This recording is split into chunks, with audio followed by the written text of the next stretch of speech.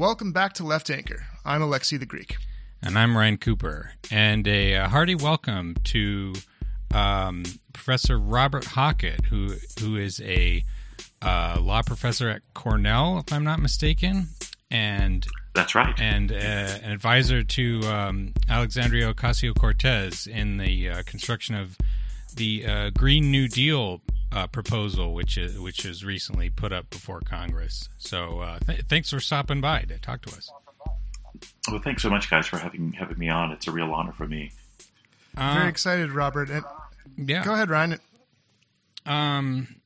Yeah, if we wanted to get started, I thought that maybe you could just tell us a little bit about how you sort of came to be advising AOC in this area. It's sort of like how your general interest got kindled in the sure. topic. Yeah, sure. So, there's this is sort of a kind of a, in a way, it's hard not to think of it as a kind of a strangely divine sort of convergence of sort of trajectories. So, on the one hand, I've been doing a good bit of work for progressive Congress members for quite some time now. So I helped draft Senator Warren's Green New Deal. Freudian slip there. Accountable Capitalism Act this past August, and before that, in July, I had helped with her Territorial Relief Act, and then this autumn, I helped Senator Sanders with a couple of bills, the Too Big to Fail, Too Big to Exist Act of October, and the Stop Walmart Act of November. I've been working with some of Senator Gillibrand's people on employee ownership of late, and done other work for other Congress members at previous times, including Senator Brown, Representative Higgins, and others. So I think part of what sort of maybe brought me to the attention of AOC's extraordinary team might have been that I'm sort of on record as somebody who helps out with that kind of stuff.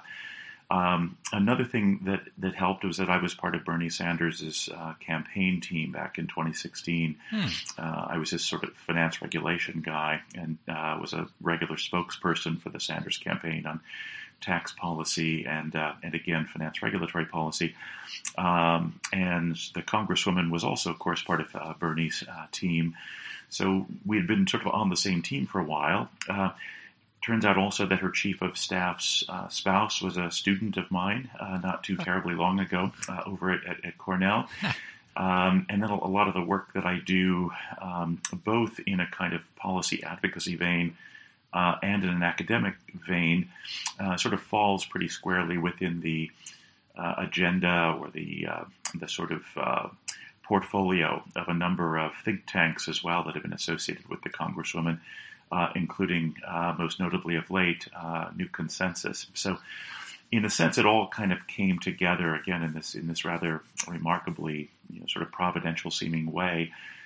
Particularly given what a huge fan I was of the Congresswoman when she was still simply a candidate. I was, of course, very enthused, as so many New Yorkers and Americans more broadly were. So it was just an absolute and utter thrill when they reached out to me and asked if I could help out with this. My sort of areas of specialty over at the university over at Cornell are in law and finance, but also in public finance within under that sort of broader heading of finance. And I've done quite a bit of work in the realm of infrastructure and infrastructure finance in the past, going back to 2010, 2011, and indeed even helped draft legislation for Representative Brian Higgins from out in the western end of the state over in Buffalo, an act that got some attention for a while. It was called the Nation Building Here at Home Act, which, as its name suggests, was all about rebuilding America instead of spending all of these trillions rebuilding Afghanistan and other countries in the world that we were sort of tearing down in the first place before rebuilding. So again, it kind of felt quite like a natural to me as soon as the Congresswoman began talking about a Green New Deal, even when a candidate. And I guess I must have looked like something of a natural to help out with their work as well. Cool. Wonderful. Fortuitous indeed. Yeah.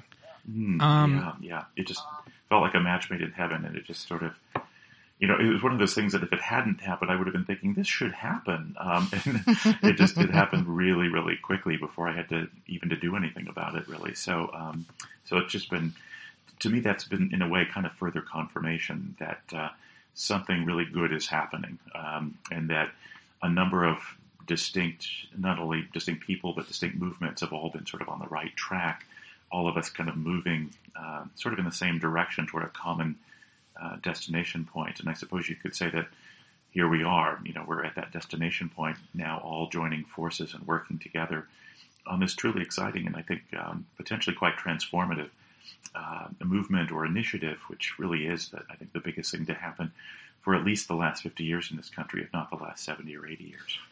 Absolutely. And, we've talked on the show a lot about Machiavelli, and I really think this is a case where we have a lot of talented politicians with virtue, right, with true skill and excellence.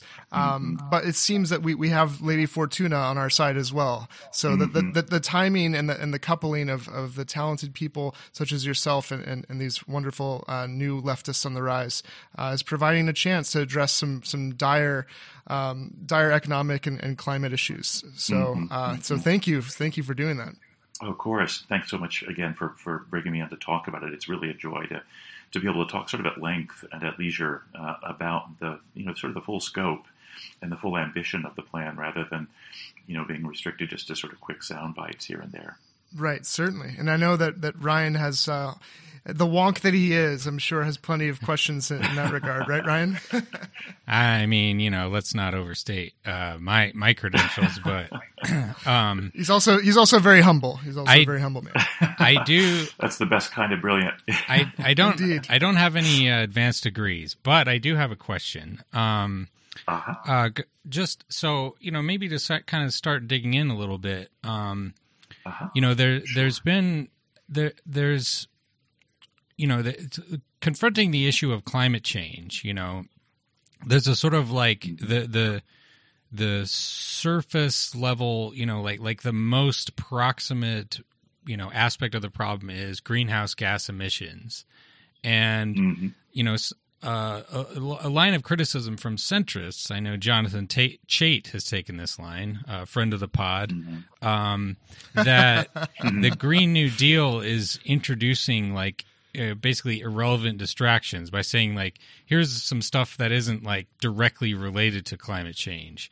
And instead of just focusing mechanically on how do we, decarbonize transportation, how do we decarbonize agriculture and industry and, cement production or whatever. And so what in your view, what is the necessity of having this sort of broader egalitarian vision aside from just narrowly focused on greenhouse gases? Sure. So sort of two-part answer. I mean, the first thing to say is that, Jonathan Chait is welcome to continue pushing on exactly the front that he wants to push on, right? There's absolutely nothing excluded when it comes to more traditional, say, environmental policy solutions or proposals by what we're doing. In a sense, one way to view what we're doing is as, sort of roping in all prior efforts, but then expanding enormously on them by widening the portfolio of fronts along we can push. So it's sort of a big tent approach, and I don't think that in that sense it's distracting in any sense, because as long as all of the people who want to push on precisely what Jonathan Chait wants to push on want to continue thus pushing, they can certainly do so under the broad tent of the Green New Deal. Second point worth noting in this connection, so I guess I actually have 3 points to make. The second point maybe worth noting in this connection is that, like the original New Deal, the Green New Deal is meant to unfold over the course of a decade, and it's meant to be a very broadly deliberative process sort of initiative, right?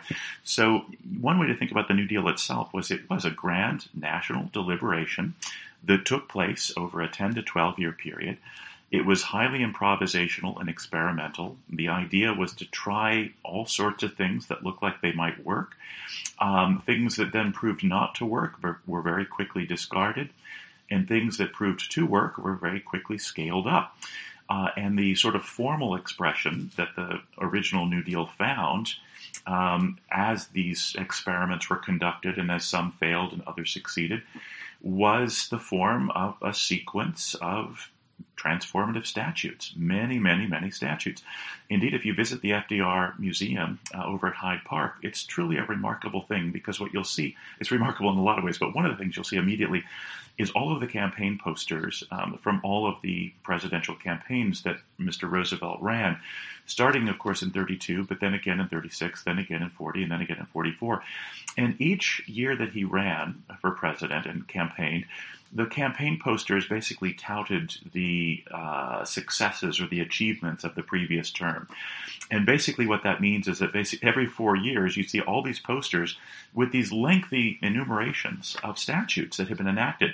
And most of these things are still with us to this very day. I mean, that's just how important and enduring they were.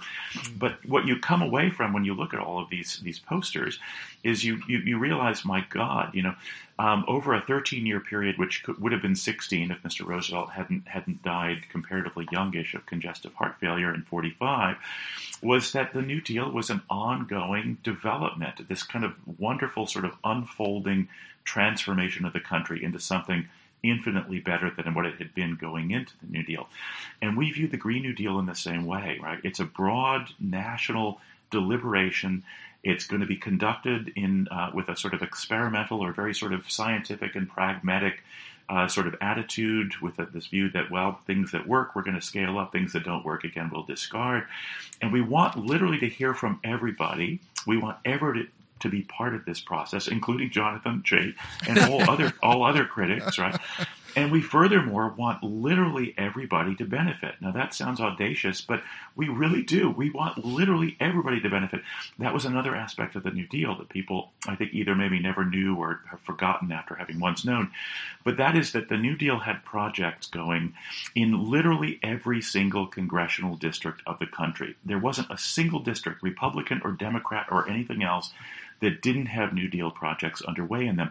Now, that wasn't only smart politics, which of course it was, because of course Congress members tend to like stuff if it's doing good work for their district, but it was also something more noble than merely smart politics. It was democracy, and it was justice, right? Literally every American was benefiting by this wonderful sort of, again, transformative national project, this grand national mobilization. Everybody, literally everybody, was to benefit from it, and everybody was to contribute to it. Their ideas, their thoughts, their muscle, you name it.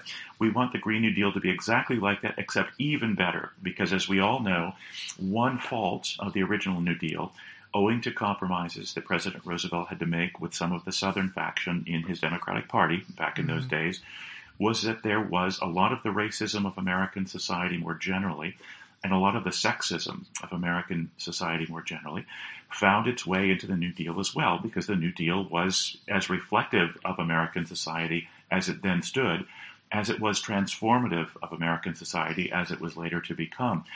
Now we have, of course, transformed along those particular dimensions. We're no longer as racist a country as we were in the 1930s and 40s, although, certain people in the White House right now might make you think differently. And we're no longer by any stretch as sexist a country as we were in the 30s and 40s. And so a Green New Deal is, of course, going to be much more inclusive and more just even than the original New Deal was. Finally, the third point to make about this is, we actually think that a problem with environmental policy and the environmental movement in the past was precisely the fact that it tended either to be narrow or to be kind of small scale, humble, or both, right?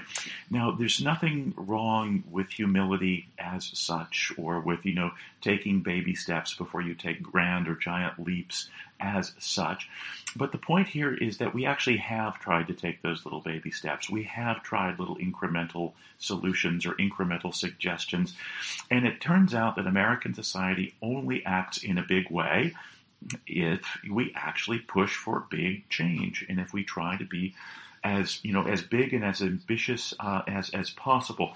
That basically, again, we think that at this point, the climate problem is so urgent, especially in the wake of the recent NASA report, that we've only got 10 to 12 years left before we reach an actual tipping point where things can't be reversed.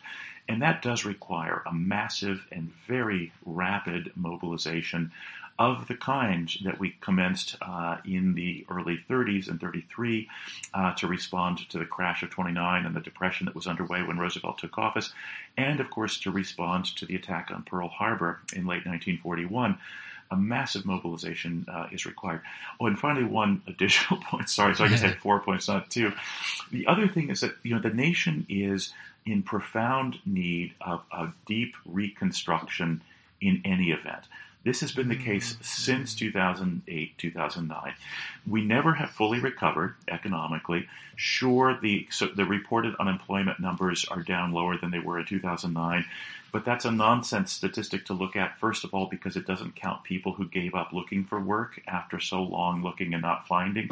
In other words, it ignores the much more salient statistic, which is the labor force participation rate.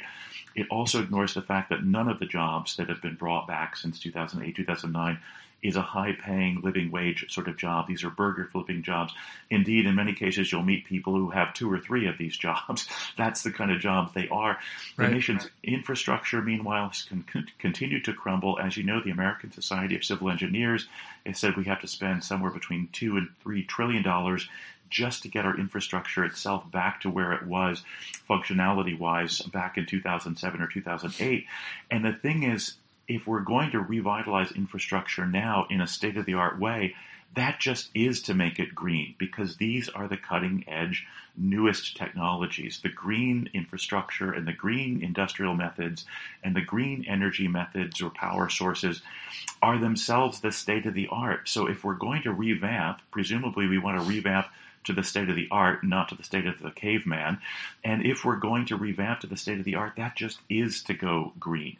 So if you're really going to be serious about rebuilding the country and rebuilding the economy and bringing back manufacturing to this country, as Donald Trump promised to do but has not done, and if you're really going to make America a first-class country again, where infrastructure is concerned and where industry is concerned and where its economy is concerned and its jobs and the prosperity of its population are concerned, the only way to do that is to do it as modernly as possible, and to do it as modernly as possible is to do it as green as possible. And one final point, a fifth point, I promise this really is the last one for this iteration. All of these cutting-edge technologies, it seems to me, it bears noting, are things that we invented. America invented all this stuff, and we used to dominate in these fields. What's happened since, of course, is that all of this stuff has moved over to China because American government has not been, our government in the hands of Republicans has not been hospitable to it. It's moved over to China, to some extent over to Germany as well, of course, and to some extent over to India. And at this point, by far the largest producer, the largest consumer, and the largest exporter of green technologies is China. That used to be us, that should have been us, that can be us. I'm not saying that therefore we should think of ourselves as in some sort of a zero-sum competition with China for, domination of green energy. It's fine if we're both big on it, right? But the point is we should not be 30 or 40 years behind. We should not be in the Stone Age while China is in the sort of advanced green age. At the very least, we should be right up there with China. And I would actually, if I were a betting person, I would actually bet on America to be number one again in this if we were actually to get serious about it, because we are so inventive and because we are so good at this when we actually mobilize ourselves around it. Beautiful. That's wonderful. Oh, thanks. I have a lot of lovely thoughts in my mind coming from that. The first is that, when you hear people saying, where are the details, and the focus that Chait has on this one particular thing, that's because the actual ideologues in all of this are the neoliberals and the centrists, because they don't understand the need for vision and the need, as you say, for the demos, for the democratic process to bring about that vision and actualize it. And so what you're talking about is, in a crisis like this, one, we have the resources, but we need a commitment in principle to a vision that will actually move us toward doing these great things. And the way that we do it has to be democratized. So we can't top down tell everyone how it's going to be in the specifics, because that would be to avoid this fundamental point, which is to have everyone involved, committed, and understanding the urgency and the necessity to do it together. And that makes, as Roosevelt did, that also makes flexibility, right? And trial and error and all these pragmatic approaches, things that are crucial, but that for that same point won't be ironed out ahead of time, right? And so I think that's exactly right. Yeah. Yeah, to be properly pragmatic about this, I think you have to be organic about this. It has to grow and develop with continual input, continual revision in the light of failed experiments and in the light of new ideas that are brought forth by members of the Demos. So to be a properly sort of pragmatic New Deal that unfolds over a 10-year period, it has to be an organically developing process. Furthermore, given the type of people who are complaining about this, especially Republicans, it's kind of telling that they complain on this ground, right? Because it presupposes a kind of dictatorial top-down approach. If you're thinking dictatorially and top-down, then of course you're going to say, well, where's the blueprint so that we know what to impose on everybody, right? But if the whole point here is we want to get the nation commenced talking about, thinking about, brainstorming about, sharing ideas about, and then ultimately together pushing this forward, then of course we don't present them with a blueprint and say, okay, here's the 5-year plan, comply or die, or comply or go to the gulag, which is what Republicans seem to want us to do. Right. Rather, we say, all right, y'all, let's get started here. Let's get this party started. What do you guys think? What should we do? Let's get moving. Here, and that's what the resolution does. The resolution, I keep analogizing it to the first pounding of the gavel, like the opening gavel in a great big legislative session. We pounded the gavel with the resolution, which is intentionally brief and broad brush, but nevertheless very specific about basic goals to be accomplished. And in that sense, we've just basically started the legislative session for the Demos, in effect. That's right. And now it's time for that to get underway. Oh, that's beautiful. One thing that makes me think of, and Ryan, I'll give you, I'm always quick on the draw, so I don't give Ryan time to jump in with his questions. But after this, I'll step back a second. But no, here's an interesting question. I would think there are ways in which the Demos also needs to be guided in terms of, so let's say the Chaits of the world fixate on these technocratic things. What would you say? Right, Socrates in the Republic talks about different kinds of goods, those that are good in themselves, those are just instrumental, and those that are both. For like the Green New Deal, are there things where you'd want to tell the Demos, you know what, there's lots of things that are instrumental, you could do it this way, you could do it that way. Certain policy specifics are not just instrumental, but seem like principled ends in themselves as well. I don't know if the job guarantee would be such a thing, or does anything come to mind where you'd want to say, look, there's lots of things we could do differently, but this, I think, is a principle that we want to embrace as the left? Yeah, so that is a truly beautiful question, and I'm so grateful for it. And I could give you a really long answer, and I'll try to keep it halfway brief. So let's put it this way: what we want to do is we want the sort of instrumental goals that we set for ourselves. We want as many of the instrumental goals that we set for ourselves to be intrinsically good too, as we possibly can, right? So, if things are instrumentally good to pursue and to do, we want to do them. But let's say for any given policy objective, you've got on the one hand a method of approaching it that is instrumentally good in the sense that it will achieve the objective, and then at the same time another goal or way of achieving it that would be, again, instrumentally helpful because it would get us there, but would also be sort of intrinsically good in its own right or in its own self, in that kind of Socratic or Aristotelian sense.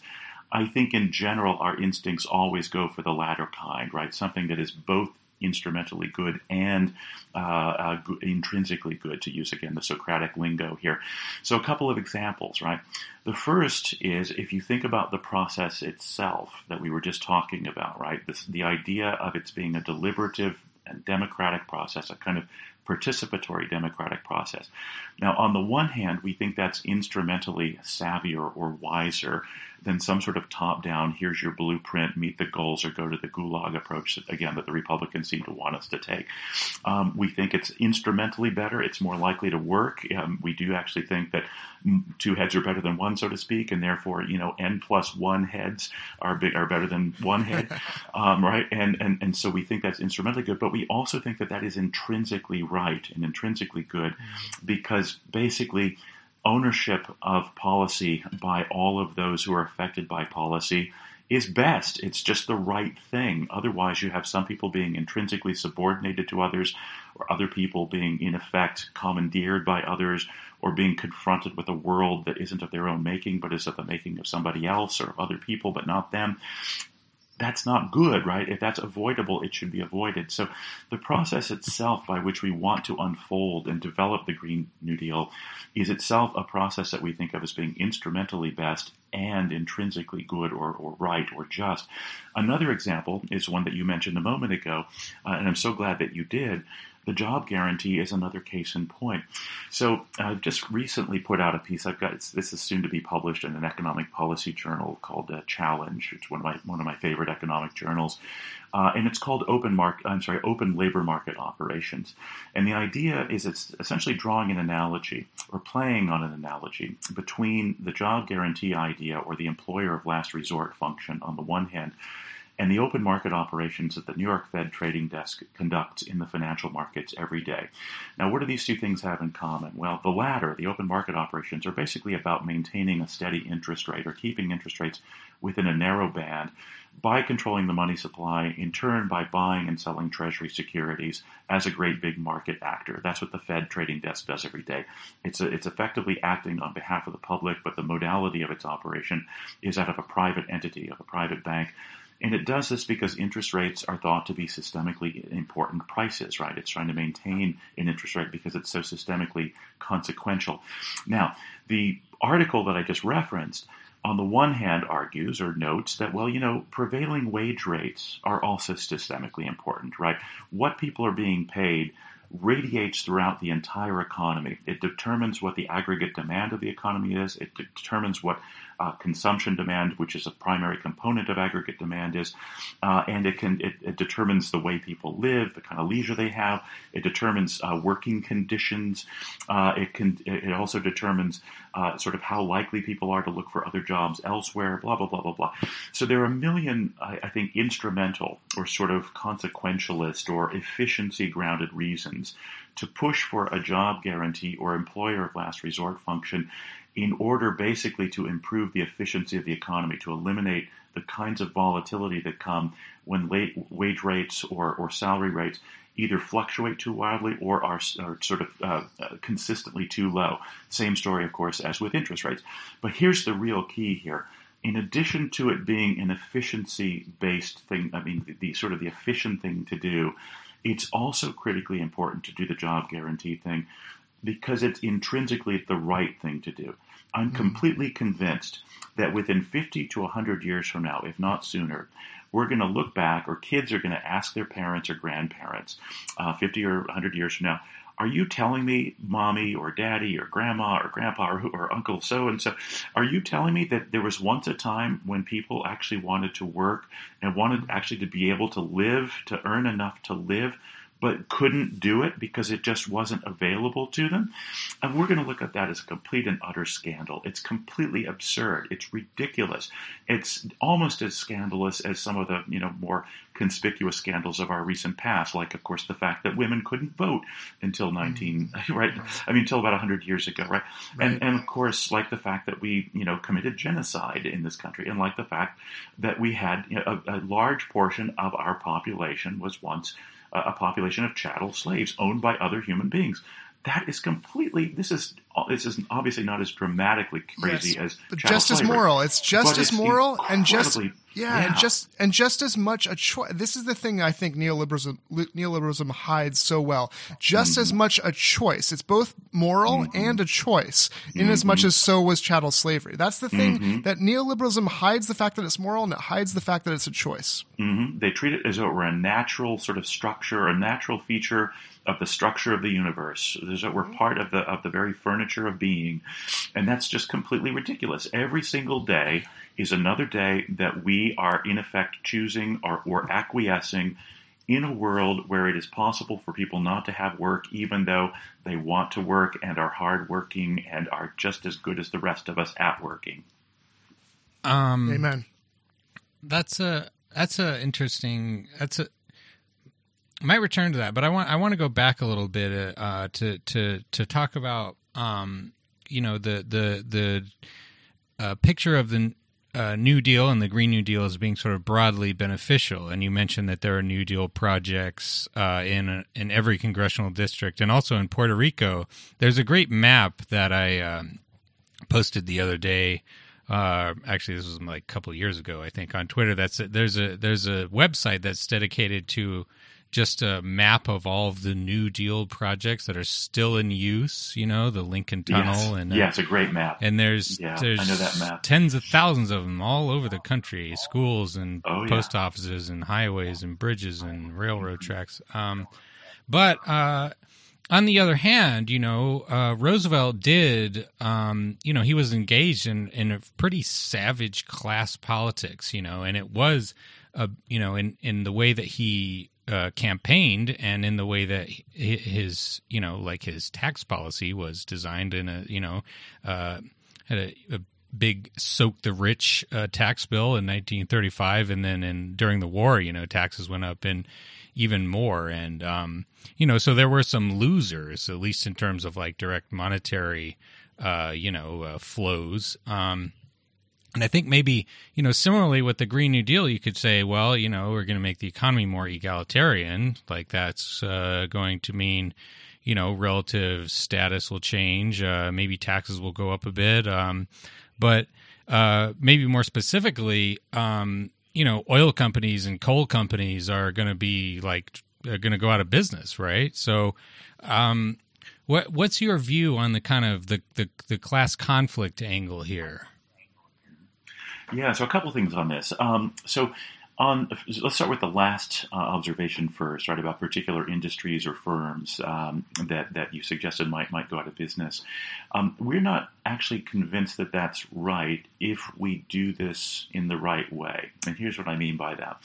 The basic strategy, the sort of the DNA of the strategy that most of us, I think, have sort of signed on to or adopted, in its very essence, or it sort of boiled down to a kind of almost like a simple slogan, is that we're really about increasing optionality. We're really about basically making it possible and cost effective for people actually to choose alternatives to simply burning stuff like we've done since we lived in caves when we want to sort of power ourselves, right? Now, note that means not only that you don't have to prohibit anything, you don't have to ban anything, you don't even have to tax stuff necessarily.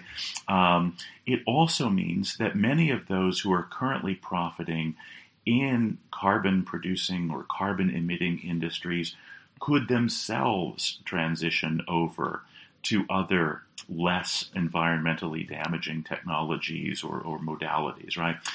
Now, if there's any kind of company in the world right now that has, massive retained earnings and massive resources at its disposal to begin to invest in a big way in other energy sources, I would think it would be those companies that exist right now that have massively benefited from the previous energy sources that were part of the previous era. So I don't see it as being ruled out by any stretch that ExxonMobil doesn't just sort of steadily make a move over toward solar or make a move over toward wind or make a move over toward geothermal or what have you. Sure, it's not going to be the same sort of opportunity as, other opportunities where you can just sort of pull stuff out of the ground, basically rent-free, and then sell it for tons of money because of some sort of scarcity manufactured or otherwise. But it's still possible to profit in these other realms, as witness what the Chinese are doing, as witness what the Germans are doing, as witness what India is doing. And I can't see for the life of me why those who are currently profiting, again, by the obsolete energy sources can't be among those who are sort of first movers into the new sorts of energy sources. All they need is a kind of an impetus. Indeed, some of the petro companies that exist to this very day were originally doing or using things like coal. And what happens is the U.S. military, if I understand correctly, in the early part of the 20th century, decided to opt for petroleum because it was more usable for military purposes than was coal. And so once they started making contracts saying, okay, look, we need to be able to use petroleum instead of coal, a lot of companies that had been into coal were just made the shift over to petroleum. I don't see why a national mobilization on a similar scale, if not, or indeed a grander scale now, then that one I just referenced wouldn't bring lots of existing companies who work in some energy spaces into these new energy spaces. So that would be the first part of the answer, I guess, to the sort of second part of your question. The second part of my answer to the first part of your question having to do with class more generally, and with Roosevelt's sort of struggle with or sort of grappling with the other sort of patricians in his class. A couple things I can say about that too. Of course, as you know, Roosevelt at the time in his day was referred to by those sort of the rentier class as a traitor to his class, right? Yes. Right. Yes. I think that's part of what prompted him to engage in a kind of quote unquote class warfare. I think he was actually responding to attacks rather than launching them. This reminds me of today too, right? Anytime you talk about raising marginal tax rates or raising capital gains taxes or inheritance taxes or whatever, you get accused of engaging in class warfare. But the funny thing is what you're really being accused of is fighting back, because the war has actually been launched by the other side and has been underway for some decades. And I think it was Warren Buffett who said it's already underway and my class is winning it. So Right. they sort of remind me of that. There was a villain I remember. I was of course a reprobate, juvenile delinquent watching stupid cartoons when I was a kid, and I remember watching some of those Speed Racer cartoons that had been imported here from Japan and shown on some television stations. And I remember there was a villain one time who was sort of, battling with Speed Racer. Villains always had the same, nasty voice. And I still remember one of these villains saying, "Hey, that's no fair. You fight back." When he was trying to, when they were trying to, beat up Speed Racer, and he used karate on them or something. But I mean, this is effectively what the class warfare charge, I think, from those people really amounts to. But, again, all of that being said, I don't know yet that it's necessary to raise taxes in some great big way on these people. It really depends on what happens once we begin spending in a big way, in the way that we have to do. And here's what I mean by that, or here's why I say that. As you know, right, during the Bush years, during the Bush 2 years, we spent approximately $3 to $5 trillion on unproductive wars and on tax cuts, right? Giant tax cut in 2001. Afghan war launched in late 2001. Iraq war launched in 2003. And we spent trillions on that stuff. Never did it spark any inflation problem to speak of. Next, of course, the Trump tax cut or Republican congressional tax cut of December of 2017, another $2 trillion. Still no significant inflation to speak of. Moreover, for 10 years or more informally, and for 6 or 7 years formally, the Fed has actually been trying to reach a 2% inflation rate from below, and only in a few quarters out of the last decade have they managed to get that. Finally, furthermore, I promise I'll get to the point in a second, but a final bit of data to adduce here. There is virtually no spread between so-called inflation-protected Treasury securities on the one hand and non-inflation protected Treasury securities on the other. That tells me that there is not a looming inflation problem, and indeed we haven't had inflation to speak of in consumer goods markets since the late 1970s, early 1980s. Okay, now why is that relevant here? The reason that's relevant here is that the reason that you raise taxes during times of heavy government expenditure is basically to offset potential inflationary impact that can be generated by federal spending when it's big. But that is the only reason you really end up having to tax. You don't have to tax before you can spend money. In order to prove that point, all you have to do is pull a dollar bill out of your pocket and read what it says across the top. It says Federal Reserve Note. These things are issued by the Fed. And indeed, most dollars issued by the Fed aren't issued in paper form at all. They're issued in the form of keystroke credits credited to banking institutions, okay? So, we don't have to, raise our own money from the citizenry in order to spend it. We actually, the government itself, our collective agent, generates that money.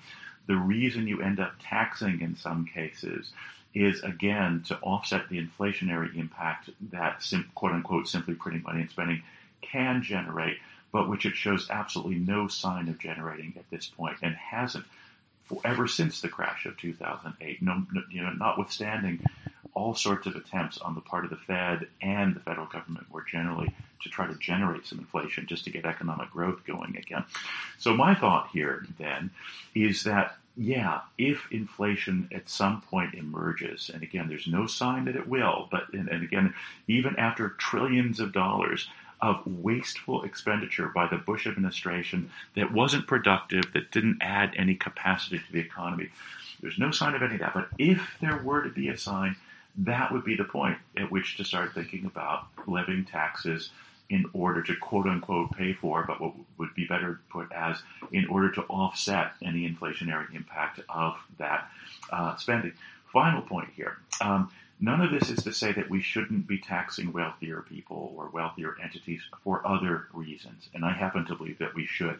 I simply think that those reasons are distinct from, they're orthogonal to anything having to do with the Green New Deal. So, for example, when a family is able to transmit its wealth from generation to generation so that you have generation after generation of layabouts and do-nothings, like Donald Trump, for example, who end up being, quote-unquote billionaires through no effort of their own, no virtue of their own, no, sort of savvy activity of their own. Simply, they have inherited it, and then they can use that money to buy politicians or to buy political office or to buy policy, just basically to procure the government that they want or the policies that they want. That in itself is a good reason to tax some of that crap away, right? Furthermore, when absolutely massive gulfs exist between really poor folk, as the Congresswoman said, people who are still getting ringworm down in Alabama and can't get medical help for it on the one hand, and billionaires on the other hand, that is a profoundly immoral spread in itself, which ought to be diminished by tax policy, it seems to me. And then finally, thirdly, these people who have billions of dollars are not investing it in the real economy, nor are they using it to consume, because once you own 25 yachts, let's just face it, a 26th yacht is not that attractive to you. The marginal utility has diminished. It's pretty much nil at this point. So what do you do with that kind of money when you have it? Well, two possibilities. One would be to invest it in companies that are actually producing stuff, but that does no good because the companies aren't going to produce stuff when everybody else in the country is poor and can't buy the stuff. Why would you produce it if nobody can buy it? So what's the other alternative? You put it in the financial markets. You go out there and you buy various newfangled financial instruments that are constantly being invented and reinvented in order to service this particular market of billionaires who have nothing else to spend their money on. And that generates financial volatility. That's what the junk bonds of the 1980s were, new quote-unquote financial innovations that were of interest to rich people who had maxed out on their consumption. That's what the subprime mortgage loans were in the late 1990s and early 2000s, again, catering to people who had lots of money and didn't know how to spend it all. In other words, you get financial volatility when you've got that kind of massive disparity. Indeed, I've written about this and empirically demonstrated it with all sorts of numbers. So that in itself is yet another reason to think about taxing the wealthy. But again, all of those reasons I think are completely compelling, and that's one reason I'm in favor of all of that and indeed have pushed for it for a long time. But I'm always very keen to keep it at the same time analytically distinct from the Green New Deal, because it's not necessary to do these things in order to quote-unquote pay for the Green New Deal. The only connection these things have to the Green New Deal at all is if and only if the Green New Deal generates inflation, and there's no reason at this point to think that it will. That's right. No, and I want to just on that latter point, which I think is very important, because I'm actually, I don't know about Ryan, I'm less interested in I think it's absolutely true that there's a misunderstanding about how much something would cost when what you're doing is with the Green New Deal actually producing so much output. And there's a number of reasons why there's misconceptions about that it would be costly or you need to raise taxes. I think all of that is widely misunderstood. But more importantly, and somewhat connected to the earlier question I had, is that to your latter point, there are some things that in the vision need to be conveyed about the nature of prioritizing the democracy and the demos over and aboard, above and beyond the market. The market should serve the democracy, not vice versa. So, for example, if industries like private health insurance, right, are commoditizing something that should not be commoditized, right, like these public goods, then that's bad. And like you said, if ExxonMobil, they get on board and they don't do to the environment what private insurance does to the human body, great, they can be part of it. But the point is that the demos should determine determine what does or does not get produced and to what end, right? Amen, so, I think that's important to convey.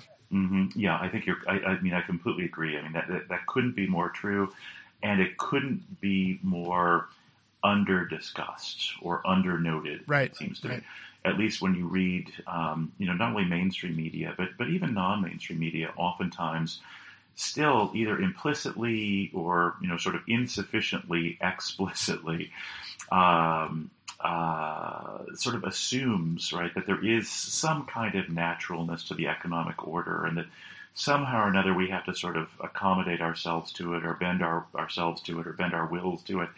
And that's just, again, false. It's true that you can't, make something out of nothing all the time, although, promises are in a certain sense generated out of nothing. But, I mean, I understand that, you can't just create out of, ex nihilo material resources, and that there are resource constraints on what human beings can do, whether they be acting collectively or individually. All of that is obviously true and trivially true.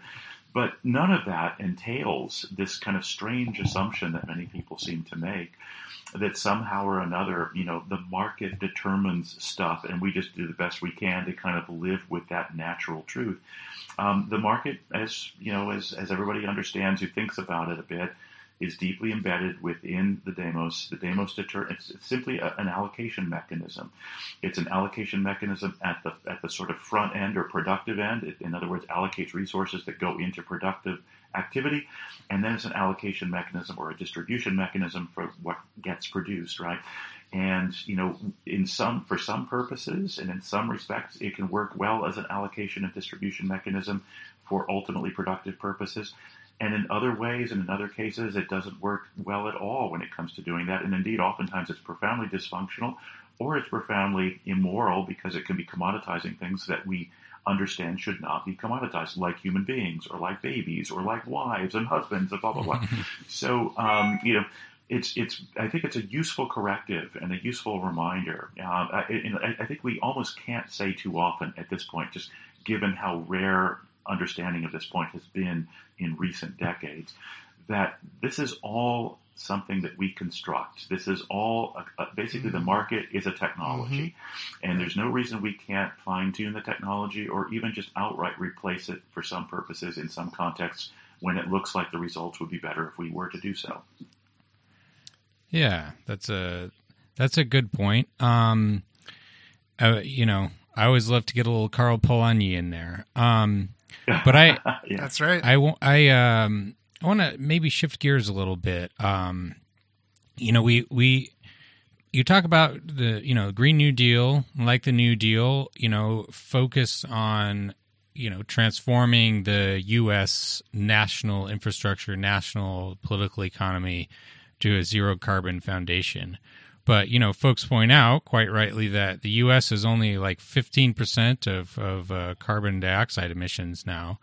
China, as you say, is the sort of renewable powerhouse in terms of like exporting solar panels and stuff. But at the same time, they emit more than twice as much carbon dioxide as us. And, and then there's India, which is like still, sort of on the rapid growth curve. Maybe 20 years behind China or something like that. And, if they go the way China went, given that they will almost certainly be the biggest country in the world in a couple of years, that's kind of game over for the climate. How do you view this in an international context in terms of, maybe seeding zero carbon agriculture, encouraging vegetarianism, or just, I don't know, international diplomacy? How should the Green New Deal be situated in an international context? So I think there are several things to say in response. And again, thanks for that, Ryan. That's a very important question as well. And I actually forgot. I forgot sort of spontaneously to mention it myself. But it's definitely on my mind as well. And so I'm so glad that you've asked. I think a few things that can be said about that right away, right? So the first is, the sooner that we develop means of going carbon neutral and of supplying our power needs in environmentally friendly ways. The sooner that we get really good at doing that and can scale it up in a way that renders it cheaper and cheaper and cheaper, the better, partly for this very reason, right?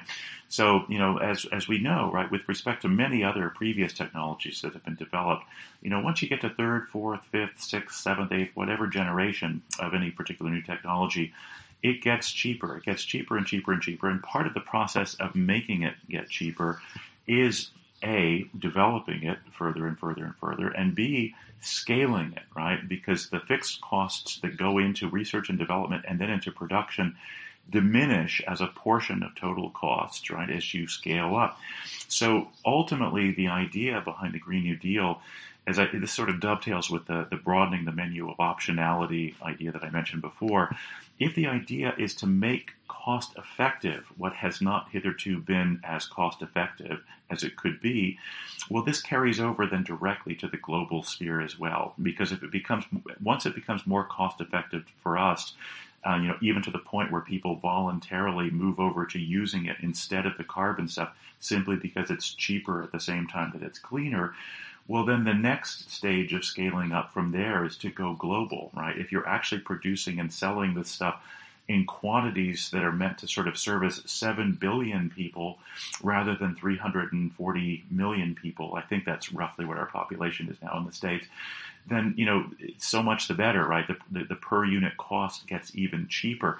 Relatedly, if worst came to worst, if push came to shove, if it was a matter of saving the planet, we could even begin donating some of this technology to places, right? I mean, just start spreading it out broadly just in order to save the planet. It's like, can you please use this vape cigarette instead of this non-vape cigarette so that you're not smoking up the atmosphere when you smoke?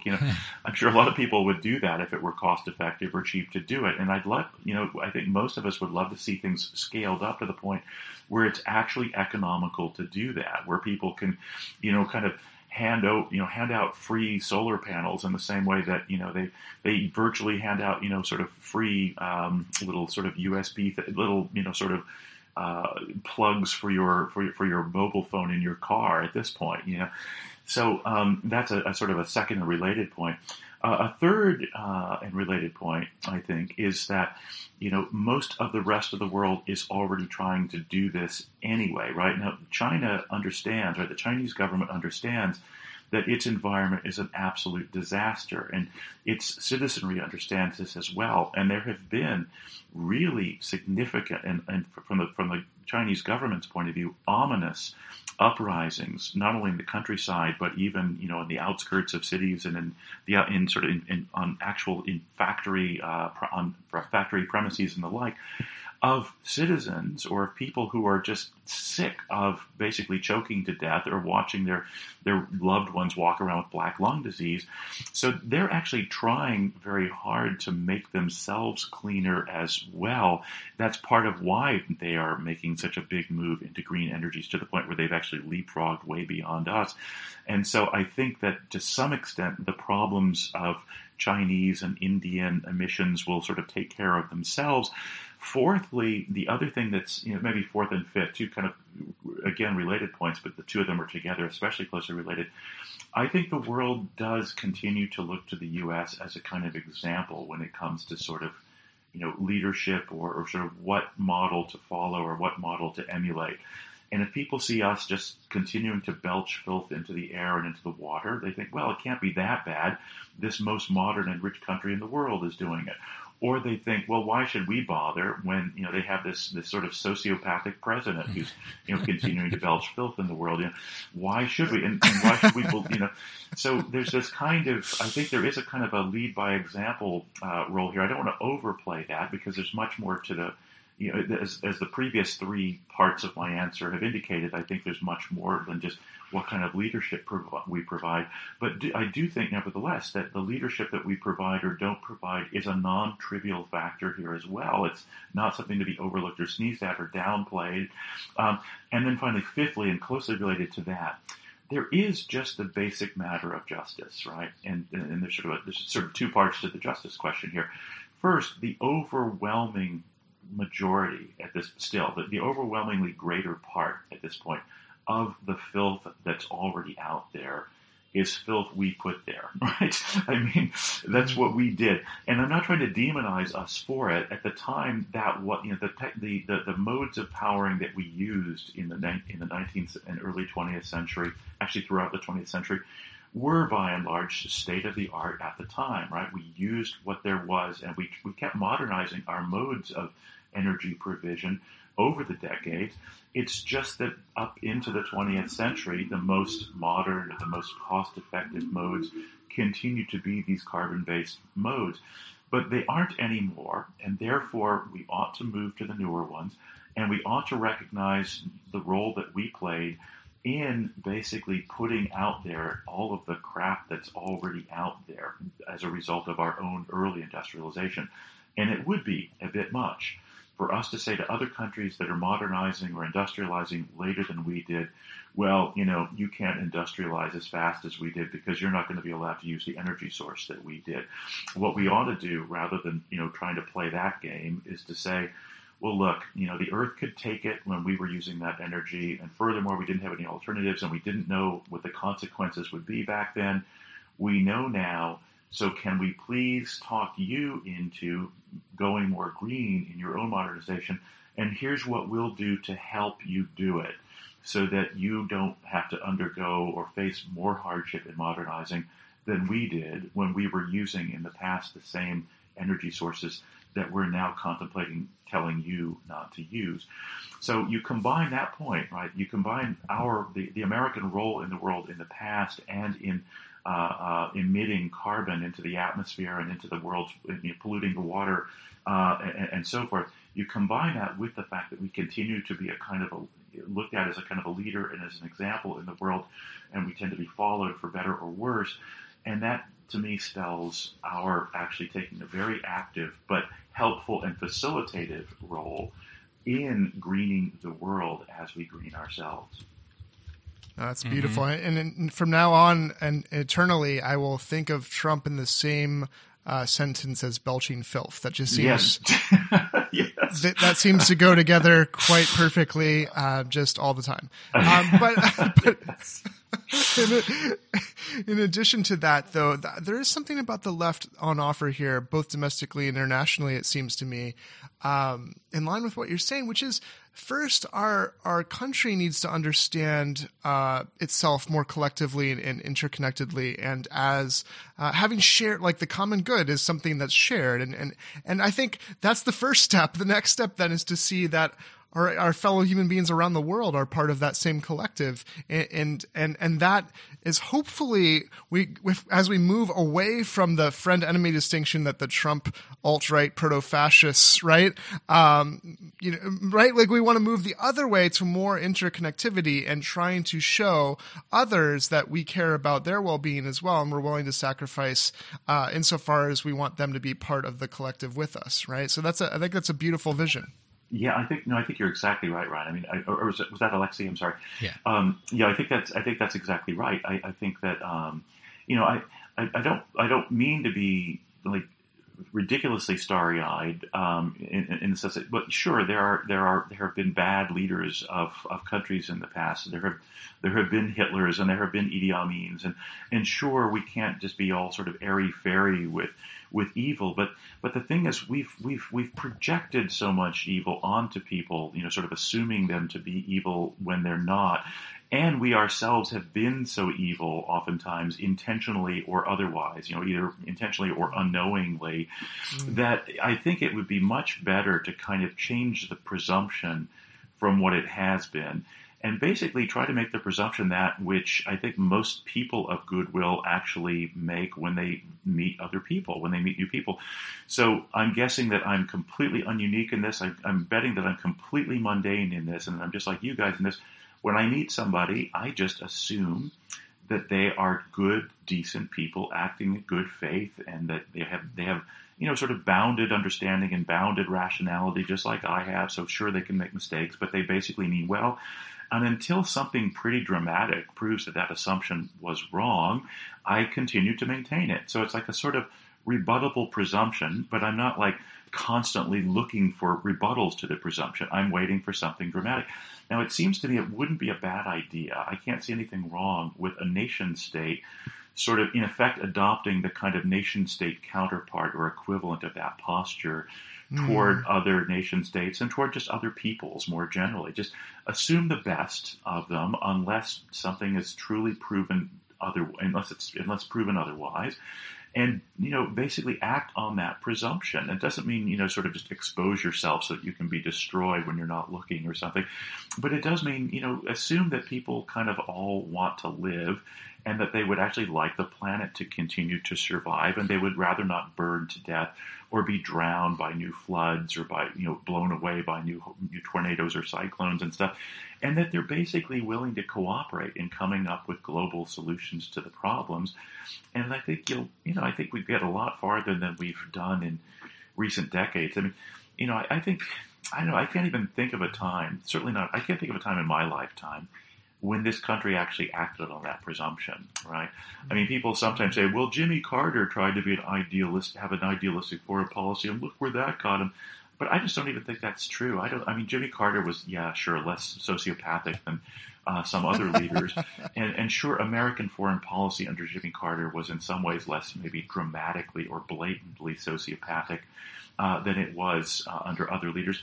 But, it was still America. I mean, you look at, what happened, and I've read at least a little bit about the Iranian Revolution in 1979 and the role that the role that America's role in Iran back in the 1950s played, and of course ever after the 50s played in generating that revolution in 1979.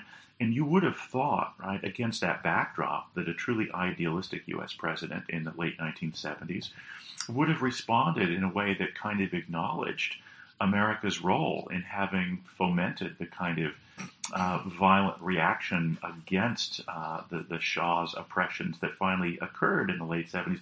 And that's a detour, of course, but my point is that even then, even under the so-called, ridiculously sort of starry-eyed idealistic foreign policy of Jimmy Carter that supposedly failed, we were still basically a neo-imperial power, and Carter was essentially a neo-imperial president who meant well, but I don't think was fully aware of just how dirty our hands were, and so he didn't act as forcefully to clean them as it seems he should have done. And I would love to see a new foreign policy finally adopted in this country where we try to, clean our hands a bit and kind of cleanse ourselves a little bit of the wrongs that we've done, and really try to be a force for good, unambiguous good. Whereas now it's not that we're only a force for evil, of course, but it's a decidedly mixed bag, and a lot of the bad that we've done is pretty bloody conspicuous and pretty bloody salient, and actually just plain old pretty bloody. So I don't see why we can't, make a national project of reversing that too and being good global citizens for once. That's a beautiful vision, Robert, and I think it's bound up with the idea that if the demos reinvigorates itself, right? Like if the polis, right? And I'm Greek, so I like to go back to these things, demos, right? So those are all yours. Those are all your words. They're all mine. Yeah. Well, and of course, the root of the English word idiot means a private person who's not concerned with the public good, right? Exactly. So an idiot is somebody, right? And the village idiot. The village idiot. Yes. Like the person who kind of lives outside of the village and doesn't take part in anything. Indeed, right? and capitalism creates the incentives and the structures that pressure everyone to be concerned only with their own household, right? So like, if we can change that and flip that, then we could control, right, the kind of nation we could be and the character it has, and we really could be a force for good in the world. It's really in our hands, and that, so this is the Green New Deal. To bring it back to that, is the kind of initiative that would, I hope, affectively reinvigorate the people in the demos to kind of take their public role again and really seize back the power in shaping our destiny and our force and influence on the world. So that's a beautiful thing. Hey folks, Ryan here. This interview went long, so we're going to split it up into 2 episodes. So stay tuned for the second half. We'll be continuing our discussion of the Green New Deal and the broader underlying politics generally. Talk to you soon.